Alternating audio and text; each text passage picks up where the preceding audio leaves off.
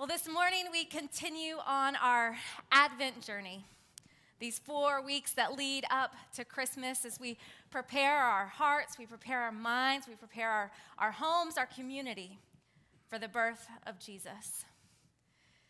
And I know we are here surrounded by some of the more familiar looks and feels of Christmas. We've been singing some of the more traditional Christmas songs. But you had to know that at Chapel Roswell, we're not just sticking with the traditional and the familiar, right? I think the video shows you a little bit of that. No, this year it's not your grandma's Christmas. And we don't mean any offense to the grandmas in the crowd, all right? We love you, Grandma. You're great.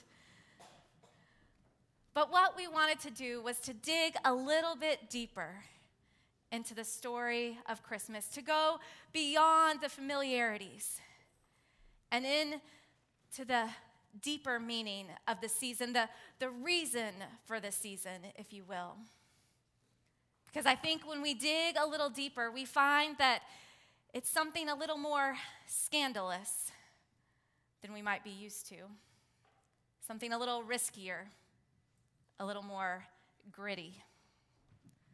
We started this look 2 weeks ago with Dr. Tom Davis as he talked about the light in the manger that we come to adore. But that we don't just come and look at it and say, oh, isn't that nice? But we are to take the light and to carry that light with us out into the world, even into the darkest places. Because that is where the light from the manger continues to shine. And last week, Eric reminded us about what it is to prepare room for Jesus. How do we proclaim this joyous, amazing, wonderful news of Christ's birth, even in the midst of our own pain and the pain and suffering of the world? I know we had to cancel worship in the room last week because of the snow and ice, and who knew that would happen in Georgia. But I encourage you to go on our website or go on our YouTube page because Eric recorded the message for us. And in it is a wonderful invitation to prepare the manger in your own lives to get ready for Jesus. And so this morning we look to another familiar song, Hark the Herald Angels Sing. And we look to a very familiar character in the Christmas story, Mary, the mother of Jesus. Now there are a lot of different understandings of Mary, of who she was, of who she is, of how we're supposed to respond to her, how the church is to treat her. And traditionally, our Catholic brothers and sisters, right, have grabbed hold of Mary, have lifted her up to a high status, have even gone so far as to say that she is without sin. And unfortunately for us Protestants, we've allowed the pendulum to swing in the entire opposite direction. And so we resist any talk about Mary. But this morning, I want us to push a little bit against that resistance. Now, I'm not going to go so far as to say she was holy, perfect, or divine, but what I do want us to do is to dig deeper into her story, to see what she has to teach us about what happened in that stable by a manger 2,000 years ago,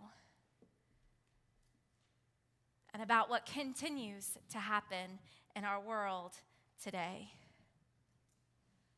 What is it about this woman and the baby she birthed that brought the herald angels out in masses to sing, "Hark, glory to our newborn King"?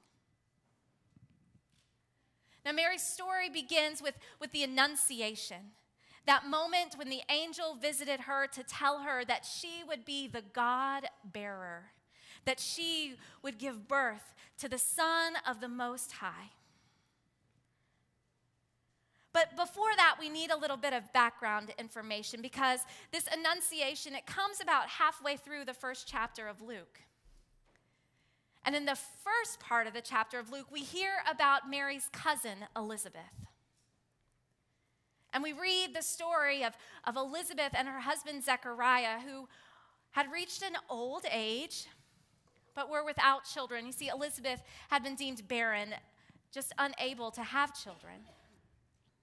But in the story, we hear of the angel visiting Zechariah and telling him that his wife will become pregnant and that she will give birth to a son, and her son will prepare the way for the Lord. This son would be John the Baptizer. And so we pick up our story of Mary and Elizabeth about halfway through Elizabeth's pregnancy. This barren, older woman, now full with child. It's almost like a little stepping stone into the story of Mary. As we ask, if God can do that, what else can God do? And so we start Luke chapter 1, verse 26. When Elizabeth was 6 months pregnant, God sent the angel Gabriel to Nazareth, a city in Galilee, to a virgin who was engaged to a man named Joseph, a descendant of David's house, and the virgin's name was Mary. When the angel came to her, he said, "Rejoice, favored one, the Lord is with you." She was confused by these words and wondered what kind of greeting this might be. The angel said, "Don't be afraid, Mary. God is honoring you. Look, you will conceive and give birth to a son, and you will name him Jesus. He will be great, and he will be called the Son of the Most High. The Lord God will give him the throne of David, his father. He will rule over Jacob's house forever, and there will be no end to his kingdom." So it seems that our question might have been answered. If God can work miracles in Elizabeth's life, where might the next miracle occur? So enter Mary, a young woman engaged to be married, a virgin living in an unimportant town from an unimportant family. And although she is engaged to Joseph, a carpenter who is from the line of David, they're not yet married. And so in that time and in that place, Mary really didn't have any kind of status, no agency, no real identity of her own. That is, of course, until the angel came to visit. And from that moment on, everything changes. She, Mary, this teenage girl, is no longer no one. She is someone. And not because she's gotten married. No, not because she's gained status through a man or through family or through the ways of the world. No, Mary's identity is given to her as a gift from God. She is the favored one. Now, Mary's first confused, and understandably so, right? But did you notice that it's not the presence of the angel that confuses her? It's the words that he says that cause her confusion. You, Mary, you are favored in the eyes of God. The Lord is with you, dear child. See him looking at him? What does that mean? For Mary to be called favored, to be singled out, to even be recognized as an individual person, that in and of itself is life-changing. But the angel continues, you, Mary, will be honored by God by bearing the Son of God, the Son of the Most High. You will give birth to the new King who will sit on the throne of David. You, Mary, are the favored one. You are the mother of God. You, Mary. I want to pause here just for a moment of personal privilege, if you'll give me that. There are a a lot of really great versions of that song, Mary, Did You Know? Right? But can we all please agree that yes, she did know? It's right here. It's in Luke. She knew. Are we good? Are we all on the same page? Okay. Thank you. Anyway, Mary, this young, unwed, unimportant, unnoticed, unremarkable woman is called favored, is honored, and will give birth to the most important, the most noticed, the most remarkable Savior of the world. And when that happens, the angels gather and they sing, "Hark! Come and see what is happening. Come and celebrate with the favored one of the Lord." And so that's what we do, right? We come and we gather with the angels and sing glory to our newborn King. But I'm afraid that we often forget, or maybe we just don't pause long enough to really see what it is that we're gathering around. While we may think that this great host of angels in all their glory and all their majesty are calling attention to something equally glorious, equally majestic, if we were to stop and look a little closer, we might see that that's not necessarily the case. Now, we gather with the angels around a baby. A baby born to an unwed teenage mother and a scared, uncertain father by her side. A baby born without a place to lay his head. A baby born to humble beginnings. A baby born into poverty. And so it seems that just as the angel Gabriel visited this ordinary woman, so now this great host of angels visited an unordinary or very ordinary birth.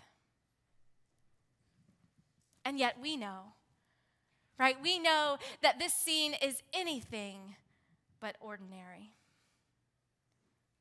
Before our eyes, we see not just another mother, but the mother of God. And we see not just another baby, but our newborn King. And so we have this weird paradox, right? That something so extraordinary appears to be so ordinary. But that is the scandal of this story. That God has come to us through a child, born into this world to live with us, to experience life as we do, to experience pain and suffering, and even to die. Our King, the King the angels proclaim, is here with us, with you and with me, and that is what makes this story so shocking. God is not looking to be a king like we would expect. God is not looking for our Savior to come from the rich, the famous, the powerful, the political, the ones who hold all the cards. No, God is looking for our Savior to come from the lowly, the ordinary, the unremarkable. Hark, the herald angels sing, God has come to you, God has come to us, mildly laying his glory by. Putting aside God's majesty, God comes to us as a baby, a crying, pooping, covered in spit up baby. Hark, the herald angels sing, Christ our Lord is born today, born not to rise to power, born not to gain honor or prestige, not to be the most successful, not to rule as worldly rulers rule, but born to bring sight to the blind, born to bring healing to the sick, born to give a voice to the voiceless, born to give hope to the hopeless, born to bring peace in the midst of war, born to bring light into the darkness, born to bring life even in the face of death. Hark, the herald angels sing, glory to our newborn King. A King who will endure great suffering, a King who will be scorned and persecuted, a King who will die on a cross. Hark, the herald angels sing, Jesus, Emmanuel. God is with us. God with us. God has turned the world upside down, bring glory and honor and salvation through the ordinary, and not because, hear this, not because that was the only choice, not because that was the last choice, but because that was God's first choice. To bring salvation to the world through us, through the ordinary. The good news of the gospel, as Bishop Ken Carter says, is that when God begins to look for us, God is not looking for perfection. God chooses the ordinary. God loves the unlovable. In fact, God reverses just about every expectation we have of how God would enter the world and save it. That means us. That means you. And that means me. That we are called favored. That we are honored by God. Because of Mary, because she is the one that is called favored, because she is the one that is honored, so might we be. And just like Mary, it's not because of where we come from or what we've done or who our family is or, you know what, even who we are. We are honored and favored as a gift from God because we are God's. God has called us his own. And so, do you hear the angels gathering? They are here in this ordinary place, in this ordinary time, and dare I say, with these ordinary people. They are here to announce to us that we have found favor with God. Do you believe that?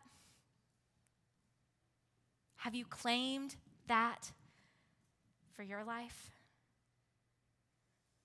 That no matter who you are, where you've been, what you've done, God has come to this world to be with you, to be with us.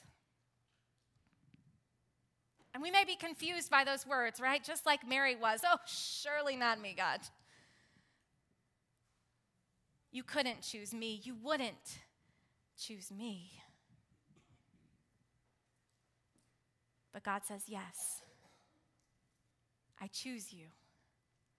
I choose you as my first choice. We hear it as the angels sing, hark, light and life to all he brings. To all. To all. God has come to us in the ordinary through a mother and through a baby. And God has taken that ordinary event and made it extraordinary. And now, as a people, we gather with the angels, invited into this extraordinary work of God to experience life with a Savior. A Savior that came into this world to live with us, to love with us, to serve with us, and then to die for us. As a people, we sing with the angels, right? We sing glory. But let us at the same time proclaim the scandal that is at the heart of it all. That God is with us. That God chooses us. So as we come to the stable, as we come to the manger, we're invited to ask of ourselves and to ask of the world, if God can do this, what else can God do? In my moments of hardship, what can God do? In my moments of pain and suffering, what can God do? In the moments of doubt and confusion, what can God do? In every moment of every day, good or bad, what can God do? I'll give you a hint. God can choose you. And God does choose you. The ordinary, the unremarkable, the unnoticed is transformed to become extraordinary. So as we sing with the angels, as we proclaim, hark, glory to our newborn King, will we do it knowing that God has done amazing things, and God will do amazing things even through us. Will you pray with me? A holy and gracious God, you have come into this world proclaiming your truth and your love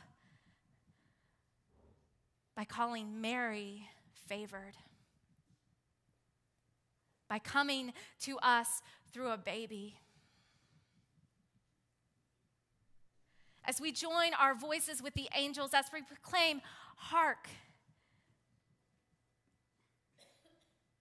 may we be reminded of all that this birth brings. That it turns the world upside down, that it takes such an ordinary place, an ordinary time, an ordinary event, ordinary people,